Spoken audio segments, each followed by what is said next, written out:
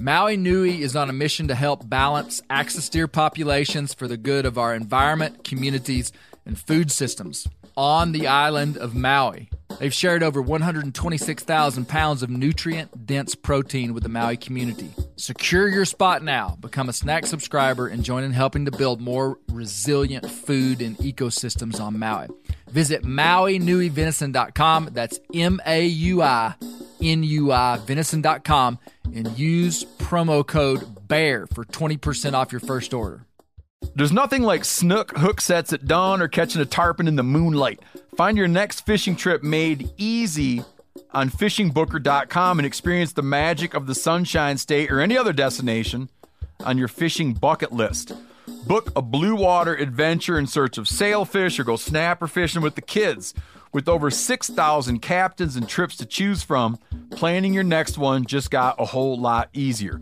Download the Fishing Booker app on the Google Play or App Store or visit them online at fishingbooker.com to book your trip today. You know what my favorite text is? A waypoint in the onX Hunt app to a goblin turkey. The list on the onX Hunt app features for chasing turkeys is long, but knowing exact public and private boundaries and land ownership details will help you find more places to hunt, whether that's on public or private. I'll be toting the Hunt app through the spring woods in a few states this year, and I recommend you do the same if you want more turkeys on your table. Also, onX has a special offer for you. Use code BEARGREASE to receive 20% off your membership at onxmaps.com/hunt this spring.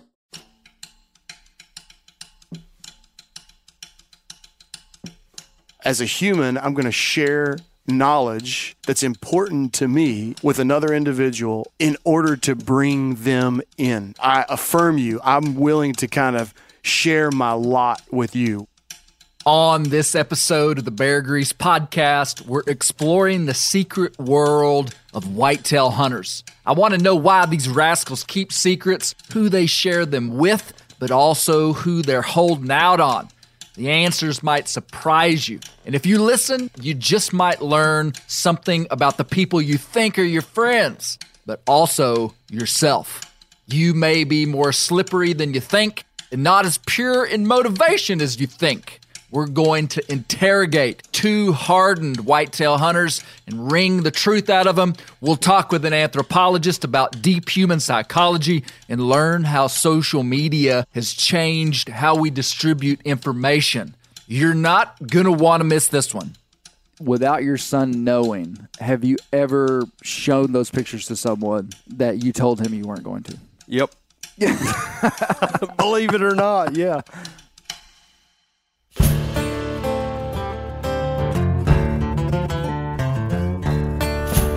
My name is Clay Newcomb, and this is the Bear Grease Podcast, where we'll explore things forgotten but relevant, search for insight in unlikely places, and where we'll tell the story of Americans who live their lives close to the land. Presented by FHF Gear, American-made, purpose-built hunting and fishing gear that's designed to be as rugged as the places we explore.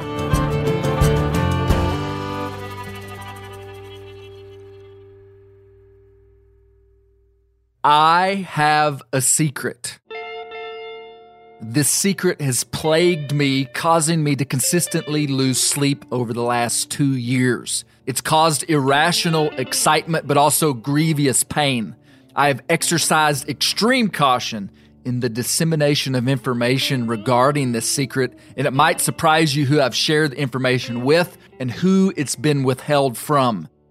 It's clear why people keep secrets, but it's not so clear why people tell them. And oh, they do. And I'm in search of why. The choices I've made about my secret have been more instinctual than conscious. I've released information with strict stipulations, and every time I've done it, I've wondered if my trust would be betrayed, and I'm certain that at times it has. Interestingly, my secret didn't have to be shared. For me to reap the potential reward of it, I didn't have to share it with anyone. But some madness beyond conscious choice drove my wandering lips to mumble, It drove my fingers to type messages that had information that I wanted no one to know about. Or maybe I did want them to know.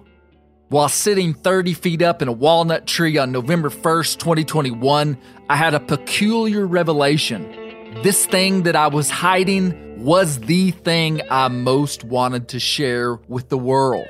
It was an odd paradox, a moment of internal confliction wrought with irony. I recognized that I was being driven by levers I wasn't pushing, perhaps a mechanism as old as mankind. If there's one thing I've learned growing up in rural America, it's that hunters have secrets. I've spent a lifetime trying to unravel why some are so reckless and others are like a sealed bank vault. I've also evaluated my own propensity to mumble things best left unspoken. But one thing is consistent. Hunters love to talk, and if you listen, you'll learn a lot. We're about to hear 2 exclusive expose interviews with some men who've been hardened by decades of immersion into the whitetail world. I want to know why and how these accomplished whitetail hunters keep and distribute their secrets, and lordy, do they have them. These men know every trick in the book and have used them all. And because of the gravity of his conscience, Mo Shepherd has put his reputation on the line. Here's Mo. You better buckle up. On your cellular phone, how many pictures of white-tailed deer do you have that are secret, that you would not show just a stranger? Several. Several. How many? Can you give me a number? Probably a dozen pictures probably that I wouldn't show anybody. Okay. Unless they was really close friends or something that we were hunting together or something like that. And then I might still not show them. So why wouldn't you show somebody? Like if you were just at Walmart down here and you met a guy and he was a hunter and you're like, hey, look at this picture. Why wouldn't you do that? Well, for starters, even if I didn't know the guy very well, he might know somebody that knows me very well. And if it's a deer I wanted to hunt or was trying to hunt or had been hunting, and he says, hey, I seen old Mo up there the other day, and he showed me a picture of this monster buck. Well, I've been seeing his truck parked over there and such on this road out there on public land on this national forest. That must be where he's hunting at, Put phrases and stuff together, they could track you down. Okay, so from what you said, it's clear to me that you've thought this through multiple stages. Yeah. So how many times have you done that to someone else? Several. Because I know that if you know that people do this, it's because you've done it. Well, yeah, that's why I said several. Many, if not most of the things we do as humans happen beyond the purview of our conscious choice. Part of the reason we're still here on planet Earth is that we've developed strategies for survival. And the foundation of all of it is the acquisition of knowledge. Knowledge is the vehicle by which we acquire the essential material things for survival, like food, mates, skills, etc. We constantly use the clues around us to gain knowledge. Whether looking at how crowded a restaurant parking lot is to determine how good the food is, or noting that the same truck has been parked near a big old white oak ridge for 3 days straight during deer season, we're hungry for knowledge. Much of it is unconsciously filed away. Thomas Jefferson once wrote, "Knowledge is power, knowledge is safety, and knowledge is happiness." Jefferson didn't create this idea, but he put words around something very old. Humans want knowledge, and it's the key to success. The way in which we distribute the knowledge we have is as important as the gaining of knowledge or information we don't have. We gain information and give information. At its foundational level, this is the architecture of daily human life. The second whitetail secret holder whose conscience has become too heavy a burden to carry without confession is Rusty Johnson. Here he is. How many bucks on your cellular phone do you have pictures of on your phone that you could not show me without breaking your word to someone? Just an estimate. I'd say at least a dozen. At least a dozen. Mm-hmm. Okay, now are these pictures that you have gotten, that you have made a vow that you're going to show no one, or are these pictures that people have shared with you that you have swore that you would not share? I would say a combination of my own pictures and my son's pictures. Without your son knowing, have you ever shown those pictures to someone that you told him you weren't going to? Yep. Believe it or not, yeah. Okay. Yeah. But I mean, it's like one or two people. Who do you share Whitetail secrets with? Only two people, really. I mean, so describe the relationship you have with these two people. You don't have to say their names. One's my son. Okay. And the other is a really good friend. Okay. Now, I know some intel about you. You have a wider knit group of people that you hunt with. Are you telling me that there are things between you and your son that are not shared inside of that wider community? Yes, absolutely. Okay. Yeah. And my dad, but my dad's kind of, he's out of the Okay, this hunting. is important. Yeah. See, if we were in a criminal trial here, you would be held in contempt of court if you had said you weren't going to lie. So your dad is a part of this. He is. Okay, so close-knit family. Very interesting. Dads can often be the vow busters of whitetail secrets, but I bet there's more to this. Here's Mosley. Okay, has someone shared a deer picture with you that you swore to secrecy that you'd never share, that you did share with someone? Tell the truth. I'm thinking. It's a long, awkward pause. Yeah, He's I'm just staring thinking. off into the distance. I don't think I have, because I Okay, now this I've only had, like- I know how this goes down. I'd send you a text and I go, hey, I'm going to send you a picture and I don't want you to send it to anyone ever. And then when you get home, you show it to your wife. And you've already done what you said you weren't going to do. yeah. Or this is the other way it happens. You end up showing it to a guy in Illinois and you justify it because you're like, this is totally irrelevant information to this guy. Yeah. He's not He'll gonna never need come this down information, here. but if so you I'm swore- I'm gonna ask you the question again and give you a chance to be honest with me, okay? Have you ever shared a photo with someone that you said you never would? Yes or That no? I told the person that showed me the photo Yes. that I never would. Maybe one time, and I said the answer had to be yes or okay, no. yes, one time, and it was to my wife. Very interesting again. Wives seem to have some vow-busting capabilities too. Let's get deeper. Here's Curly.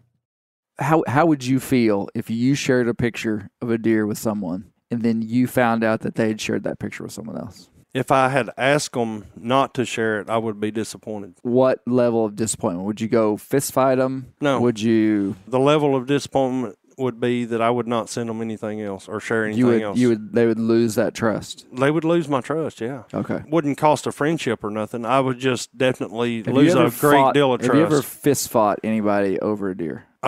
No. Way back, I did almost get into a fist fight over a fishing spot.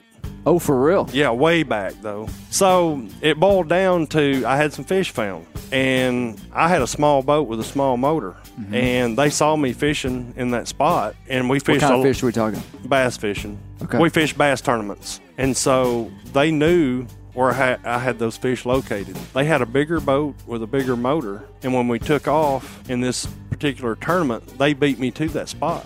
It's anybody's lake, it's a public lake, but still, I thought that was very unsportsmanlike. And when of course, I was young back then. When I got back to the weigh-in, I let them know about it. What'd you do? I confronted them about it. What'd you say? I need said, some details. I said, why did you go to my fishing spot? They said, well, anybody can go anywhere on this lake. It's a public lake. I said, yes, but I found those fish. You saw me fishing there, and you deliberately went to my spot. And boy, they started bowing up, and we didn't fight, but we did have some words. Yes. And we didn't speak for a while. When information is distributed, like these guys saw Curly catching fish, even if it's not on purpose, it's clear that Curly had an expectation of how that knowledge would be handled. And when it wasn't, he got upset. We're getting deeper. Here's Mosley. Have you ever had legitimate concern that showing a picture to someone, family members, friends, would have resulted in them actually going to your hunting spot and hunting? I have made the mistake a few times of telling a few people that I saw something big or saw some big sign, And a couple instances, I had people to come back to a spot, or I'd run into them there, and they'd never hunted there before, but they claimed it was just out of the blue that they were there. But I figured it was because we discussed it and they knew I was hunting in that area or something. So Okay, well, let's turn the tables here. How often has someone given you information that you capitalized on later? very little, because Oh, tell the truth. I'm telling the truth. Very little that I've capitalized on. Most of the time, that's just the way I am. If they're a friend, especially of me, or somebody that I've hunted with before, whatever, then if they tell me something, then I'll be straight up with them. I'll say, I'm a hunt that area once in a while, but if you're going to keep hunting in there, I'm not going to go in there, Yes. But a total stranger that I've run across somewhere and heard them talking about something, that's a different story. And I Okay. have used that to my advantage, especially I've used it 3 or 4 times. I've heard people talking about turkeys, hearing lots of turkeys, but they were so smart they couldn't do nothing with them. Okay, so you've said to me that if it's a friend that gives you information, you're going to be real clear and upfront with them. If it's a stranger that gives you information, it's fair game. Fair game. Okay, Mo, that's a problem because No, it's not.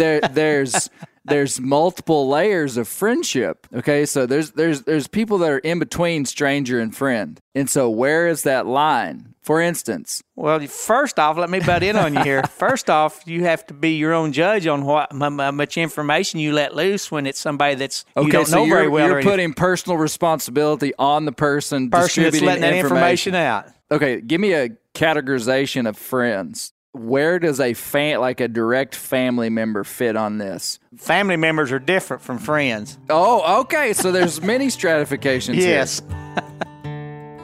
Now, wait a minute. I thought family was inbounds for sharing secrets and responsibly handling their secrets. Not so, it seems. This is a bit more nuanced than I originally thought. Here's Curly on why he keeps secrets. And I still haven't told you my secret. So why do you think you are so secretive about whitetails? Because of my dad. Why? Because I learned growing up hunting with him, he got burnt a few times by some friends. He always taught me to he's secretive about everything, but he was always really secretive about hunting and fishing. Really? So as a boy, your dad told you, he was Yeah. like, man, if you know where a deer is, you better keep it tight-lipped. Absolutely. From a young boy. Yes. I mean, we're talking like back in the 80s. Can you go into any kind of detail without names of what happened in those scenarios that branded your dad like this? Yeah.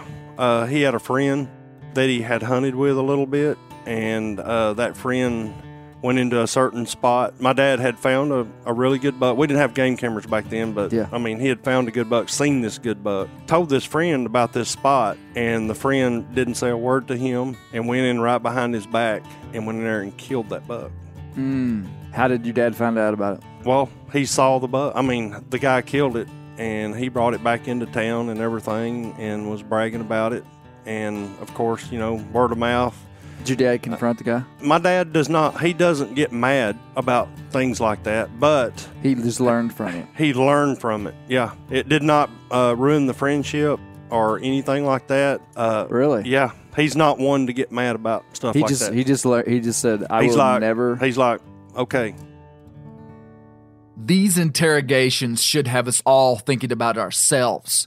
Do you keep secrets? Do you share the secrets of others? Be honest. How do you justify it when you do? There's an ancient statue in the country of Turkey, which is ironic because we know turkey hunters are such liars, called the statue of Diogenes. It's believed to have been created in the year 412. It's a man standing beside his dog, and he's holding up a lamp, and he appears to be searching in the light cast by the lamp. It's said that he's looking for an honest man. This is old stuff. It's clear that there are spectrums of secret keepers. Some people are loose-lipped and others have tight lips, but one thing's for sure, we all have a strategy for how we disseminate and use information. This is deep human psychology, and I continue to be fascinated by the things that govern our lives beyond our conscious control. Being aware of our actions and the way we make decisions is important stuff. You all know Dr. Dan Roop from the Bear Grease Render. He's a professor of anthropology at John Brown University. Strangely, he seems to know a lot about secrets, and I want to get the details. We've been talking about hunting secrets, but we'll need to broaden our search criteria. Here's Dr. Dan. Dr. Dan, talk to me about the general ideas of the dissemination of knowledge amongst humans, which is like the most common. We do this every single day of our life, from the time we wake up to the time we go to bed. We are distributing information. Just make me informed about human psychology and how we do that. Okay, so the gentleman who really wrote the book on exchange, and so that's what you're talking about when you're talking about the dissemination of knowledge. People are sharing knowledge that they have, but they're not broadcasting it near and far. They're selectively sharing information with others. And then that is an exchange. They're hearing things back and they're trading information in a sense. That's called reciprocity. Okay. And so the gentleman who really wrote the book on reciprocity. Literal book, metaphorical book? Literal book. Got it. And the name of the book, it's a French sociologist. The name of the book is The Gift. Okay. The whole point of the entire book, Marcel Mauss wrote it about 100 years ago, is that every gift has strings attached. Every exchange has strings attached. I don't just give you something for free. I want something back, even my most well-meaning thing. And certainly the thing that's been shared the most among humans for millennia, long before we had money, long before we had products, long before we had an economy, long before we had brands of clothing or different things like that, was information. How do you make this stone tool? How do you hunt this animal? How do you engage in this agricultural activity? So the currency of humanity was knowledge. Yeah, knowledge is power. I mean, that's where we get this saying. And so when it comes to the sharing of knowledge, it's always a loaded exchange. The currency of humans is knowledge. And we'll need to remember that the term reciprocity describes the exchange of knowledge. And it's extremely important to know that knowledge is never free. It always has strings attached. If you're like me, I think you'll begin to see that this is true. Everything has a string. As a human, I'm going to share knowledge that's important to me and who I am or who we are as a group with another individual or another group in order to bring them in order to say yes to them. I affirm you. I'm willing to kind of share my lot with you. Whatever happens to me happens to you. Whatever happens to you happens to me. So we need to know the same stuff. So sharing information would be a very primitive act of trying to build human relationship. Because you wouldn't share information with your enemy. No, you would not. So if I'm a hunter-gatherer tribe and we have a knowledge of how to make a certain type of arrowhead, you've talked a lot about the Folsom points or the Clovis points. That information was over 1,000 years disseminated near and far. You can guarantee that as it was disseminated, there were hunter-gatherer bands that were in competition with other bands. They would not be that quick to share with them. Or if they did share, they did it for advantage, for security, for peace, for safety, because they thought it would be better for them. You know, when you think about humanity and kind of this idea of a primitive human, it would make sense that there would be kind of a deep psychology around how we distribute knowledge. It's so close to us, though. Most of us, including myself, have rarely really thought about it. Yeah. To help understand this fundamental currency, it'll help to get some deep history on secret knowledge and how we've used it. Humans have been keeping secrets and sharing secrets since the beginning. That's certainly the case. No one would debate that. Yeah. But really, in a kind of a historical, written down literature sense, when it really first hits the fan when it comes to secret knowledge is in something called Gnosticism in the Greco-Roman world. And the word gnosis, where we get Gnosticism, means secret knowledge. And so the Greco-Roman world, for the first time, humanity, at least in the Roman, Empire, a lot of them have money and a lot of them have means. And so they're not living day to day and they're not depending on practical, tangible activities to define themselves. So now they're looking for a new way to have kind of this home that consists of now theoretical knowledge. a home that they share with other people who also know these secret facts. And so all throughout the Roman Empire, you have these things called mystery cults that creep up. Some of them were religious and would offer what, we might call a way of salvation. A lot of them were just social clubs, like fraternal orders that have these secret rites and passages and knowledge. A lot of the fraternal orders that exist today are kind of rooted in those things. Came from the Roman world. Yeah, it came from this kind of Roman philosophy of a way to have a sanctuary, a place of peace and security and validation is to know something secret and share that secret knowledge with others, select others. Wow. And so really it goes far back. And then today you can see, humans haven't changed. We're still doing the same thing. People love secret knowledge because me and the folks who know what I know, we're in the in group and everybody else is in the out group. And all of a sudden, because I have a stable, steady in group, I can take a deep breath. And all the time, we are doing identity in this way. Someone who hunts like me, someone who maybe as a bow hunter, somebody who watches their scent the way that I watch my scent. Hate to bring this up. I'm thinking this is the in group. Someone who doesn't do that, well, they're on the out group. Right. And you stay loyal to the things that we know and the things that we do because that's who we are. It's a powerful mechanism. And what you don't do is share your knowledge, your secret knowledge, with anybody you wouldn't want in your group. Now we're starting to see the complexity of how we manage knowledge. Think about that fuzzy feeling, the bond between you and someone else when you share a juicy piece of information. It's very real. But at a deeper level, we use secret knowledge to build our personal identity. Our personal identity is who we believe ourselves to be. So, Dr. D, are you saying that me sharing a secret is more about me than the person I'm sharing it with? It can be. So when you think about validation, if I'm in an in group, as a hunter who is an established hunter and I know my trade and I know my skills, I'm going to look around me and I want to add members to my group. And there are going to be people who just have no question mark by their name. It's my children.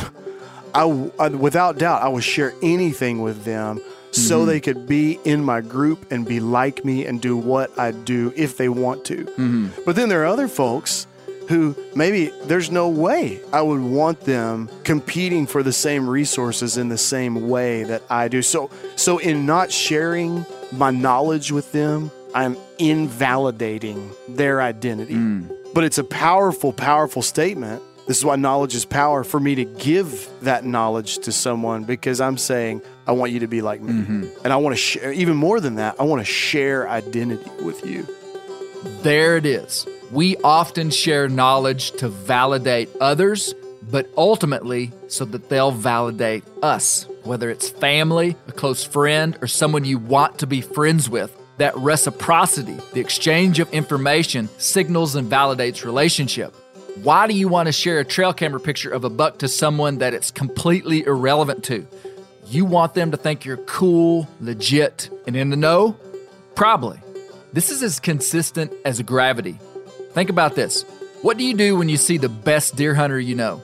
You go and tell them about your deer hunting. You're signaling that you're the same.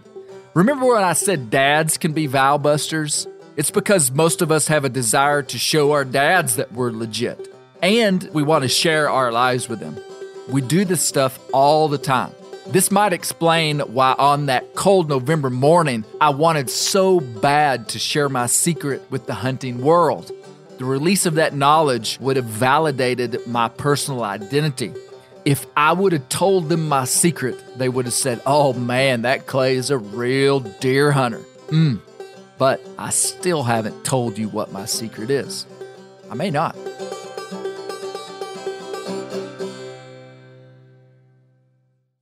Ready to win Mother's Day and cement your reputation as the best gift giver in the family? Give the moms in your life an Aura digital picture frame preloaded with decades of family photos. She'll love looking back on these memories and seeing what you're up to today. Even better, with unlimited storage and an easy-to-use app, you can keep updating Mom's frame with new photos, so it's the gift that keeps on giving. And this is not a joke. Juju Newcomb has an Aura frame, and we share photos, and they're incredible. Also, my mother-in-law has one. We have them. They truly are really good, really high quality. The Aura frame is easy to set up. It takes just 2 minutes to set up a frame using the Aura app. It also adjusts the display depending on light levels in the room to maintain the true color of your photos. For real, the digital screen is amazing. Right now, Aura has a great deal for Mother's Day. Listeners can save on the perfect gift by visiting auraframes.com to get $30 off plus free shipping on their best-selling frame when you use code BEAR, B-E-A-R, BEAR. That's auraframes.com. Use code BEAR at checkout to save. Terms and conditions apply. Whitetail Institute launched the food plot revolution in 1988 with a concentration on research and real-world testing of forage products specifically for whitetail deer. Whitetail Institute's research and development team of agronomy experts provide effective, personalized service. I've been using Imperial Whitetail Clover for a long time in a food plot back behind my house. In 2007, I killed the biggest buck of my life over an Imperial Whitetail Clover small quarter-acre food plot. Imperial Whitetail Clover is the only clover scientifically developed through years of selective breeding. Clover Extreme genetic stability provides extreme cold tolerance, disease, and drought tolerance. It really does. Clover is coated with Whitetail Institute's Rain Bond, a polymer coating added for enhanced seedling survivability. They have an exclusive offer for Bear Grease listeners, 15% off Imperial Clover when you use the code BEAR at whitetailinstitute.com. That's whitetailinstitute.com and use code BEAR for 15% off. The old-timers say that the turkeys start gobbling when the leaves are as big as squirrels' ears and the red buds start popping. And we're about there. And we are there in the South. The onX Hunt app is one of my most valuable tools in the spring woods. With tools like coniferous versus deciduous tree distribution layer, you can save time by locating edges or transition areas of mixing habitats from home. Find an area like this with water in close proximity, and more than likely, there will be a gobbling turkey nearby. Knowing the exact boundaries of private ground ensures I stay on the right side of the fence, but can easily find public ground to go see if I can't strike a gobbler. If you do get one to sound off, using compass mode and waypoints will help you pinpoint his exact location, allowing you to move in and make the perfect setup to bring him right into your lap. Download the onX Hunt app today. You'll be glad you did. onX has a special offer for you. Use code BEARGREASE to receive 20% off your membership at onxmaps.com/hunt this spring. Talk to me about how dissemination of knowledge is a request for relationship, and that relationship has a string attached, which is this personal identity that I'm after. Absolutely. Identity construction is something that every human engages in almost every conscious minute of their day, and even their subconscious Whether we minutes. know it or not. Whether we know it or not, we are constantly constructing identity, and we're constantly asking for a secure, socially accepted identity. Even the people that say they're loners and they don't need anybody, that's their identity. That is their identity. The people that are extroverted and involved in social groups, and that's their identity. There's not a human on the planet that is exempt from this. Even a hermit living on a desert island, he is in pursuit of identity. He is in pursuit of an identity, and he's forming it socially, even if he's forming it by being antisocial. It's still, social is still in antisocial. It's still a social identity. And so when you look at identity formation, J.A. Walter is a British sociologist, and one of the main points that he's long since dead, but one of his main points is that as he was watching individualism really kind of gain its stride and just hit its pace, one of his main points was that we are incapable of assigning our own identities. We try all day long, but it just leaves us insufficient. And what we need, every single one of us, to some extent, needs external validation. Right. And so when we talk about the dissemination of information, hunting secrets in this case, and we're relating that to identity, I am sharing information with you in no small part because I want you to validate me. I either want you to look at that photo and say, boy, Daniel, you are awesome, or you did it, or I want you to turn around and share your photo of your big buck with me. And it says to me, we value each other. We look at each other, if not as equals, as worthy of being in the same in group. Yeah. There's no rejection between you and I if we're sharing that knowledge. Yeah. But if we're kind of playing our cards close, then either you or I, one of us does not validate the other. Yeah. And that's an assault on my socially accepted identity. So people are always ferreting out and hunting, as it were, for these in groups that they can fit in. There's not a person on the planet that I think wouldn't see that in themselves if they really looked at it, because it's so true when you really think about why you do what you do. So I asked some of these guys that I interviewed, I said, why do you share a picture with these people that you're close to? And I was kind of surprised because some of them weren't really able to articulate why. But when we boiled it down, it was clear they're not sharing information with someone that they don't want to be friends with. They're not sharing information with their enemy. They're not sharing information with someone that they don't perceive as kind of equal to themselves. And they, oh man, we're all looking for validation from people. Yep. In some ways, trying to receive validation from someone else, you can quickly go down that road and see that is not healthy, but there are parts of that are very healthy. Sure. We are designed to live inside of community. We're designed for relationship. And yeah, Dan, I say this all the time and I go back to it all the time.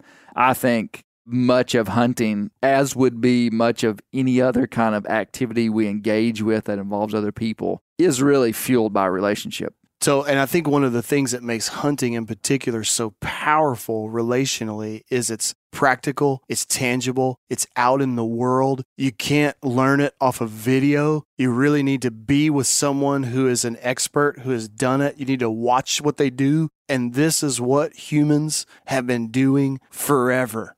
It's a powerful interaction that as humans, we just don't normally get because, well, think about the way that a lot of humans right now, a lot of us do identity. It's digitally. Mm-hmm. So if the need for validation is so huge and we all need it so deeply, and you would think all of these folks who have huge social media presence and they have all these followers and they have all these likes, you would think, man, good night. They've got validation off the charts. Yet study after study after study, it doesn't matter if it's a psychologist, a psychiatrist, a counselor, whoever did the study, social scientist, psychologist, doesn't matter. Mental health decreases. Wow, there's a correlation between mental health and number of Instagram followers. Yeah, you're in trouble, buddy. That's true. Because so the longer you get pseudo validation from an impersonal source, the lower your mental health goes. Golly. The more validation you get from a real life, real human being who cares about you, by sharing information with you, they're validating you, they're caring for you, the more stable and robust your identity is because it's not exclusively yours, it's shared. Mm-hmm. And that's the myth of the rugged individual. We were not always bringing it back to the myth. I love it. We were not made to have identity in and of ourselves. We need it validated externally. This is fascinating stuff. And when we swoop back down to our specific topic, which is how we share hunting secrets, it even gets more interesting. When you are engaging in trading hunting information, you just stepped into the shoes or sandals or moccasins, Crocs, Brent Reeves, of humans for millennia. Whereas when we swipe our credit card, when I get out on my phone, I'm doing something that humanity has done for all of 5 minutes. But as a hunter, when I'm engaging in sharing hunting secrets or even just hunting knowledge, how do you shoot a bow? When I teach my son how to shoot a bow, that's an ancient transaction. It almost doesn't get more ancient than that.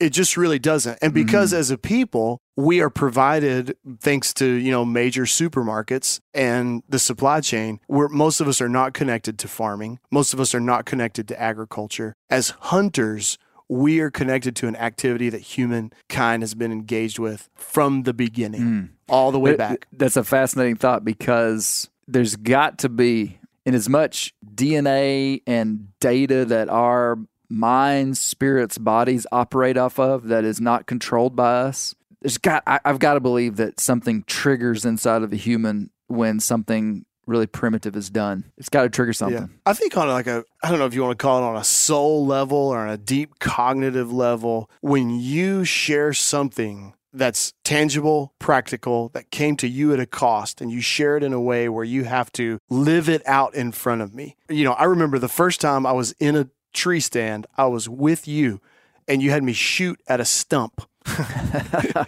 Yeah. Yeah, and I shot at a stump, and you shared with me a way of being that I could emulate and do. That hits a person on a profound level. Most of our interactions and exchanges on a day-to-day basis do not do that because they're so impersonal and they're so abstract. And I think because deep down, you're showing me a way to be. Whereas in every other transaction, I'm trying to essentially purchase an identity. I'm trying to gain an identity, or I'm trying to learn about something else, just merely like up here in my mind theoretically. Yeah. But when I go out into the woods, I'm looking at a new plot of land, and I'm trying to figure out what's the best white oak or red oak to be around. And I find myself thinking, if Clay were here, what would he think and what would he do? I'm emulating you. I'd be looking for those acorns, buddy. You'd be looking for the acorns. And that's a powerful way. I think one of the myths of the rugged individualist is I can create and select an identity for myself. So much of the modern exchange of knowledge is impersonal and abstract. Think of the simple example of buying a banana.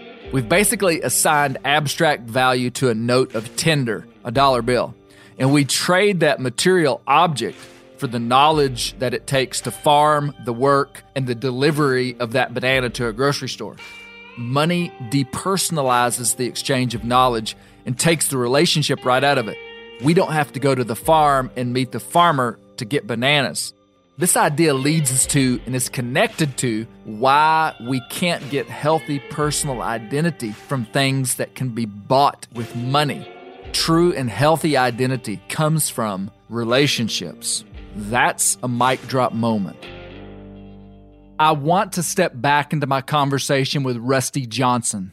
He'll lead us into a discussion about social media, how we use it, how it's changed the way we share information and knowledge and receive validation. Here's Rusty, and I think we got him trapped. And I still haven't told you my secret. So you are very tight with the information that you would portray, but, sir, you have an Instagram page where you guys post pictures of a live deer all the time. Right. Justify this for me.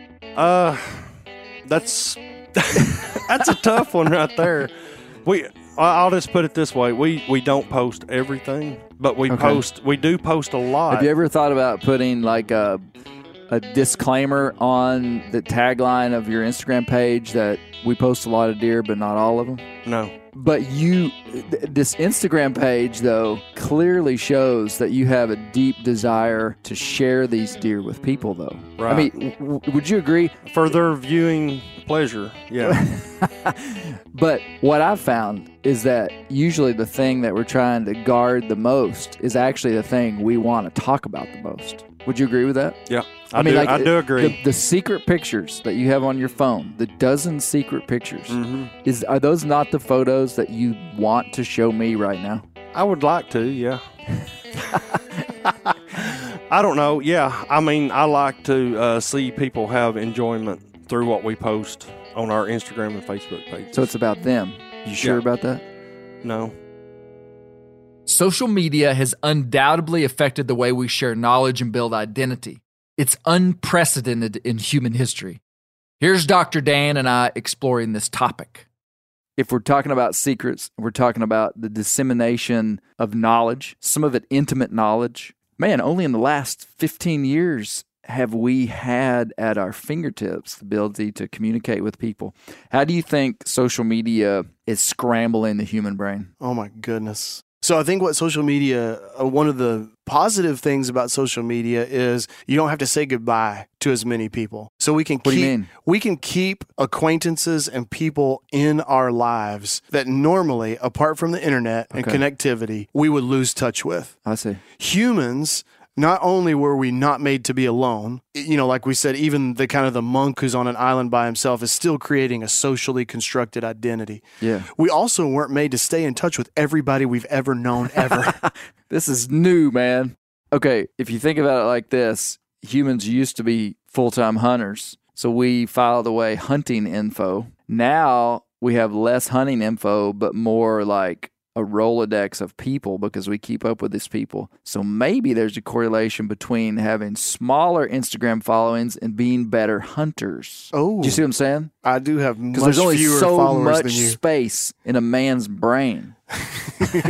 Especially certain men. This is nonsense. This is nonsense. But so the more people you are connected to doesn't necessarily result in the more actual validation you can get. You don't necessarily need more pseudo relationships. Okay. You need a healthy number of real solid relationships. And so if one of the kind of the crazy things that social media does to us is it's just this compounding, ever growing as you go to college and then you move to another city and you move to another city, you can keep up with everybody. Another thing that's... Or like me and the kids are, TikTok. Oh, TikToking it. So another thing that social media does is it gives you the illusion of validation or invalidation. If I post something, I'm either getting a false positive feedback loop if a ton of people like it. But maybe there's no value in it. Or I get a negative feedback loop because nobody likes it. And either way, I lose if I'm going to social media for validation.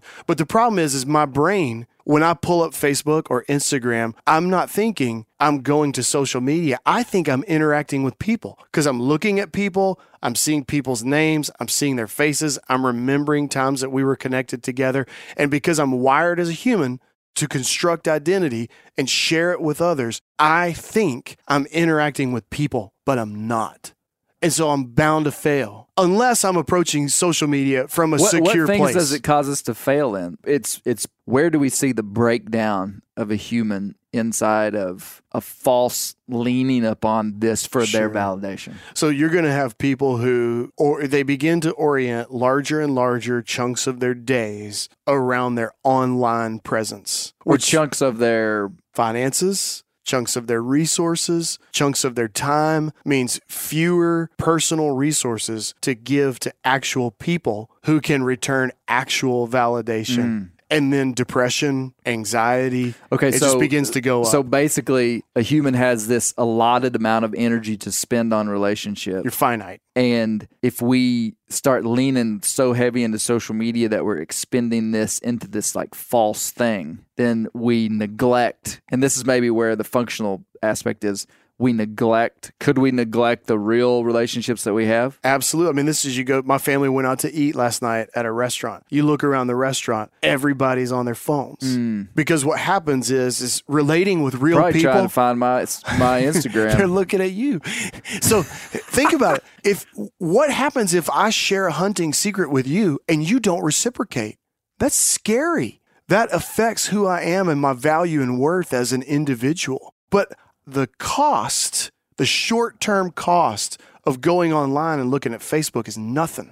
But setting across from a real individual and not just opening up my hunting knowledge secrets, but opening up who I am as a person, now you're talking things of real value and worth. And so now you're talking about real risk. And so it's supposedly I'll do quotations around this. He's using his fingers. Supposedly safer for me to go to social media to be validated than it is for me to actually go and be a real thing in front of a real person. And one of the things that hunting forces you to do is just that. You have to go out in the woods together and do it together. You know, I listened just yesterday to a podcast about the metaverse, which essentially is this idea that started a long time ago about how humans could one day live in a digital world. It was like a sci-fi section of a book from some, in the 80s or 90s.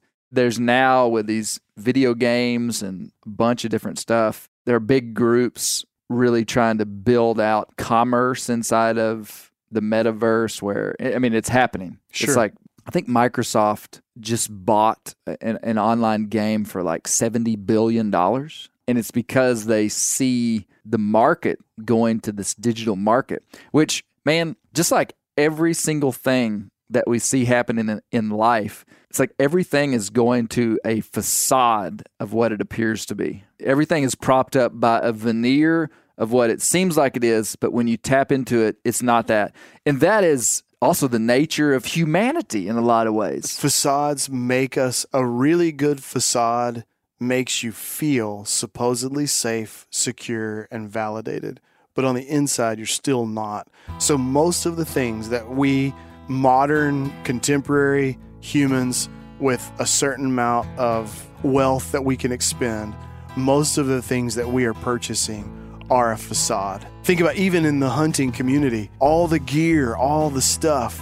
I can have all this amazing gear, but if I don't relate with another hunter who's willing to validate me and share with me his wisdom and me the same, I'll never be a good hunter. I've just purchased another facade. And so, Meta, they're betting on humanity's propensity to go after facades. Yeah. And I'm not at all. I'm on Instagram. I'm on social media, of course. But as humans, we have to understand our tendency to do identity in counterproductive ways. Yeah.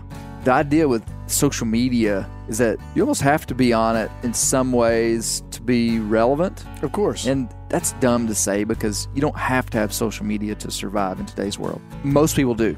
And it's just got to be handled in a balanced way, And I think when we understand how the mind works, how we are on a constant search for identity, that knowledge can give us tools to know how to manage stuff. And I know for sure inside of my life, because I do a lot of stuff on social media, part of my job. I work extra hard to make sure that the real human relationships in my life are dialed up and dialed in because, it's just like, you just don't want to be the guy that is a facade. Yeah. Fascinating stuff, and we've just scratched the surface of it. As we come to a close, I want to summarize what we've learned and get back to our original question. Why do whitetail hunters keep secrets? Why do you think we're so finicky about the way that we distribute whitetail hunting secrets? Several things. One, because I don't want you in my spot. I don't want you in my That's spot. The first answer. It's a competition for a limited resource. So you're not going to share it with everybody. I think another thing is a fundamental insecurity. I'm not going to just share my important knowledge with anybody because, again, what if they don't reciprocate? Oh, wow. Well, in a fundamental insecurity on the, I'm hiding because I'm afraid it's going to be taken from me. Yeah. People are just insecure. We are insecure. Just like someone is going to go on Pinterest. My wife might get on Pinterest and select certain things to be on her Pinterest page. She's going to select the things that she feels like reflects who she is. If I go to Lowe's or Home Depot and pick out new light fixtures for a home and do that, I'm not just going to pick out random ones. I'm going to pick out the ones that I feel like reflect who I am. Same way when it comes to choosing who I share information with. I'm going to share information with people who I feel like are sufficiently like me or people that I want to be like. And so that's a very finicky kind of particular process. I don't just share with anybody. You've made a lot of jokes about how someone says acorn or acorn. We have all these kind of ear markers. It's not a joke. You are an idiot. We have all these earmarks of who is in and who is out. And so much of human thinking is in-group, out-group thinking. You know, you look at our nation and how polarized it is. And fairly quickly, I can tell who is in whatever my supposed in that sphere of influence in-group is and who is out. And that's where information goes, or with the out-group, that is not where information goes. In closing, I want to tell you just a little bit about my secret. In 2020, I had a big deer on camera. For me, it was like a once-in-a-decade type deer, 150-inch deer. After a bullet malfunction on my muzzleloader and a miss, the deer lived. In 2021, he grew a lot and turned into a once-in-a-lifetime deer. The prior season, my strategy had been lock box lips, especially with neighboring landowners that had access to this deer. But later in the season, I adopted a different strategy of openness. I made an unusual move. I decided to co-op information with the other people that I knew were after him. I agreed to share all the info I had, no secrets. It was risky and went against everything I'd ever done. I chose to share all my trail cam pics within a few hours of getting them with the other guys that were hunting this deer. Why? And I didn't ask for anything in return. But if I'm being honest, I imagined that I would get stuff in return. I was willing to be the first to release information. I was desperate. But my motives were probably far from altruistic. I knew that they would give me information that I needed as well. But it seemed kind of fair. The results of the experiment were entirely positive. Though none of us killed the buck, I shared valuable information that helped the other landowners, and in turn, they shared info with me. At the end of the day, the release of that secret information did exactly what Dr. Dan said it would do. It built trust and relationship between myself and these guys that I don't think will go away anytime soon. Sadly, we believe the buck to be dead. Who else did I share these secret pictures with, you might ask? I can't tell you. That's a secret.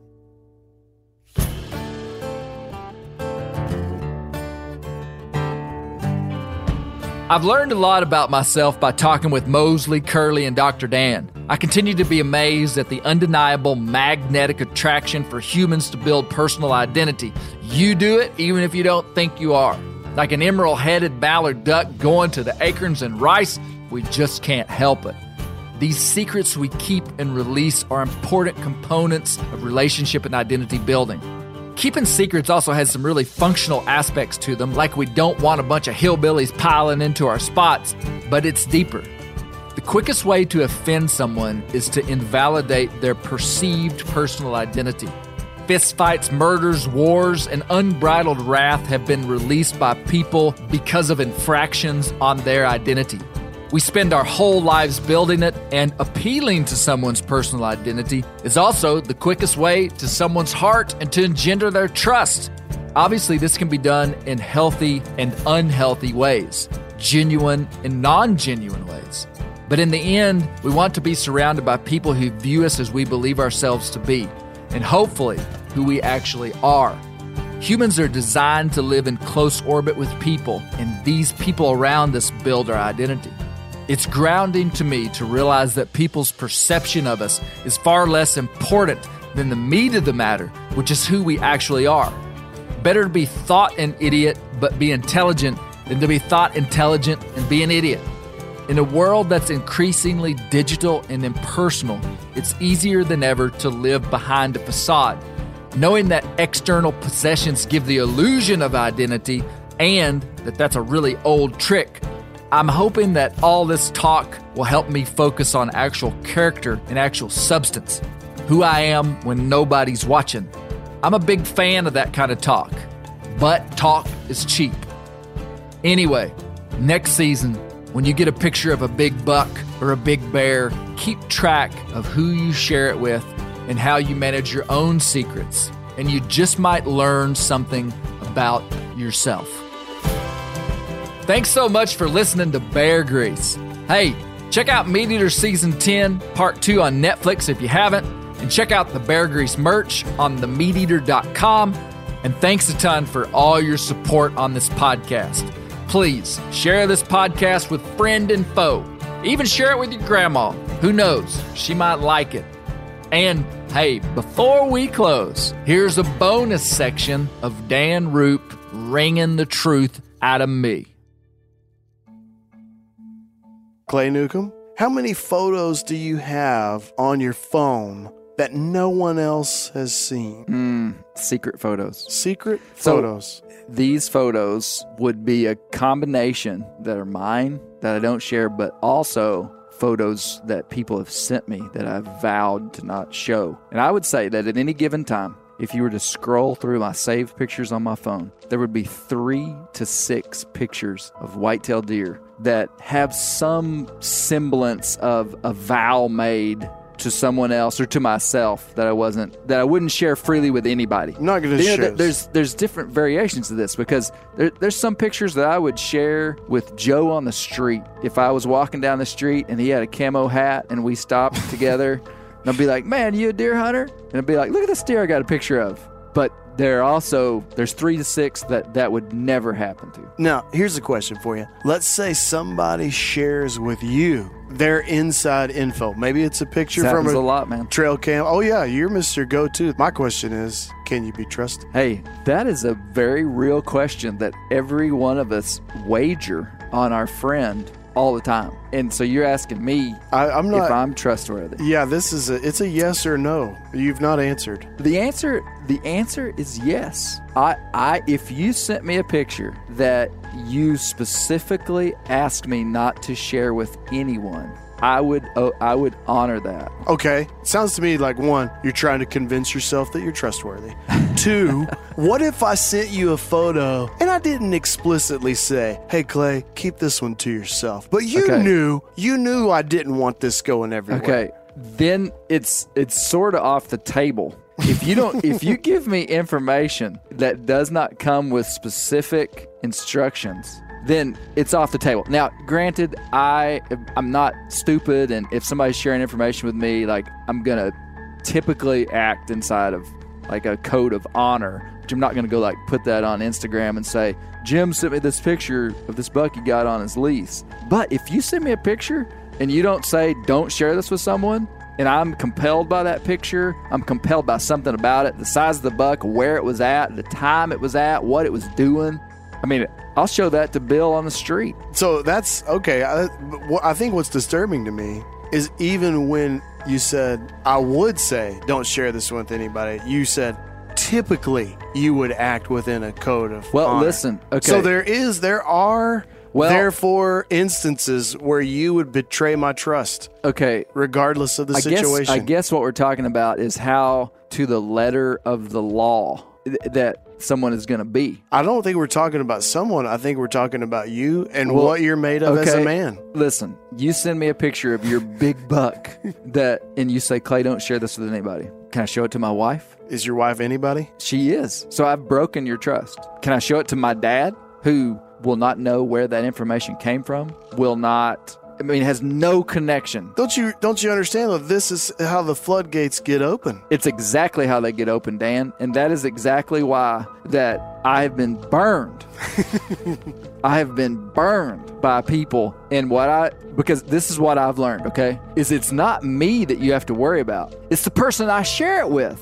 That's why. So I get your picture. And I'm just sharing this with you because I have grown, okay? I have grown. You're a changed man. I get a picture from you, this giant buck, and I go, "Man, Gary Newcomb, he's not going to go in there and kill that deer. He's not going to. It doesn't matter." And so I go, "Look at this picture that Bill sent me." I've sworn to Bill that I wasn't going to show anybody. This is a made-up scenario. This has never happened. Purely hypothetical. I show it to Gary, and again, I'm not the one you have to worry about because I'm not going to go on your spot. I'm not going to tell the information to someone that would use that information to capitalize on your spot. But you know who doesn't have loyalty to Bill? Gary Newcomb. Gary Newcomb is out for himself. Gary now doesn't have any loyalty to Bill, doesn't know Bill. Gary the next day goes, "Man, I saw a picture of a big buck that came out of bleepity bleep management area just yesterday." And he tells that to someone, and bam, the thing you lost it all. So that's where people aren't trustworthy, is the trusted person that they tell. Because my trusted person isn't your trusted person. You see what I'm saying? You can say that again. Yeah. And so I have started to, when I share deep secrets with other people, I like to say, don't share this with anybody. Not even your dad, not even your brother. You know, can you keep this secret? So one of the things about being in a relationship with you that's challenging is you are actually dividing families. I mean, you are keeping people from communicating with their own family members. I mean, then tell me you don't want the picture.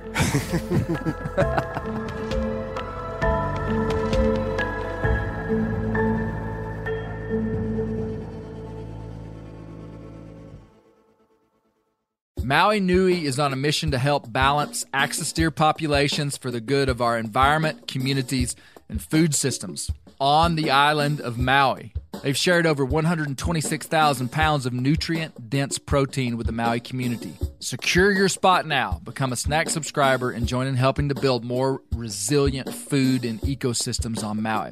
Visit MauiNuiVenison.com. That's MAUI venison.com and use promo code BEAR for 20% off your first order. This show is sponsored in part by BetterHelp. Around New Year's, we get obsessed with how to change ourselves instead of just expanding on what we've already done right. Maybe you finally organized one part of your space and you want to tackle another. Or maybe you're taking your supplements every morning and now you actually want to eat breakfast. In the last year, I've been more diligent about going to the gym on a regimented schedule, and it's made a lot of difference in my life. Therapy helps you find your strengths so that you can ditch the extreme resolutions and make changes that really stick. Therapy is helpful for learning positive coping skills and how to set boundaries. It empowers you to be the best version of yourself. It isn't just for those who've experienced major trauma. If you're thinking about starting therapy, give BetterHelp a try. It's entirely online, designed to be convenient, flexible, and suited to your schedule. Just fill out a brief questionnaire to get matched with a licensed therapist and switch therapists at any time for no additional charge. Celebrate the progress you've already made. Visit BetterHelp.com/Grease today to get 10% off your first month. That's BetterHelp.com/Grease.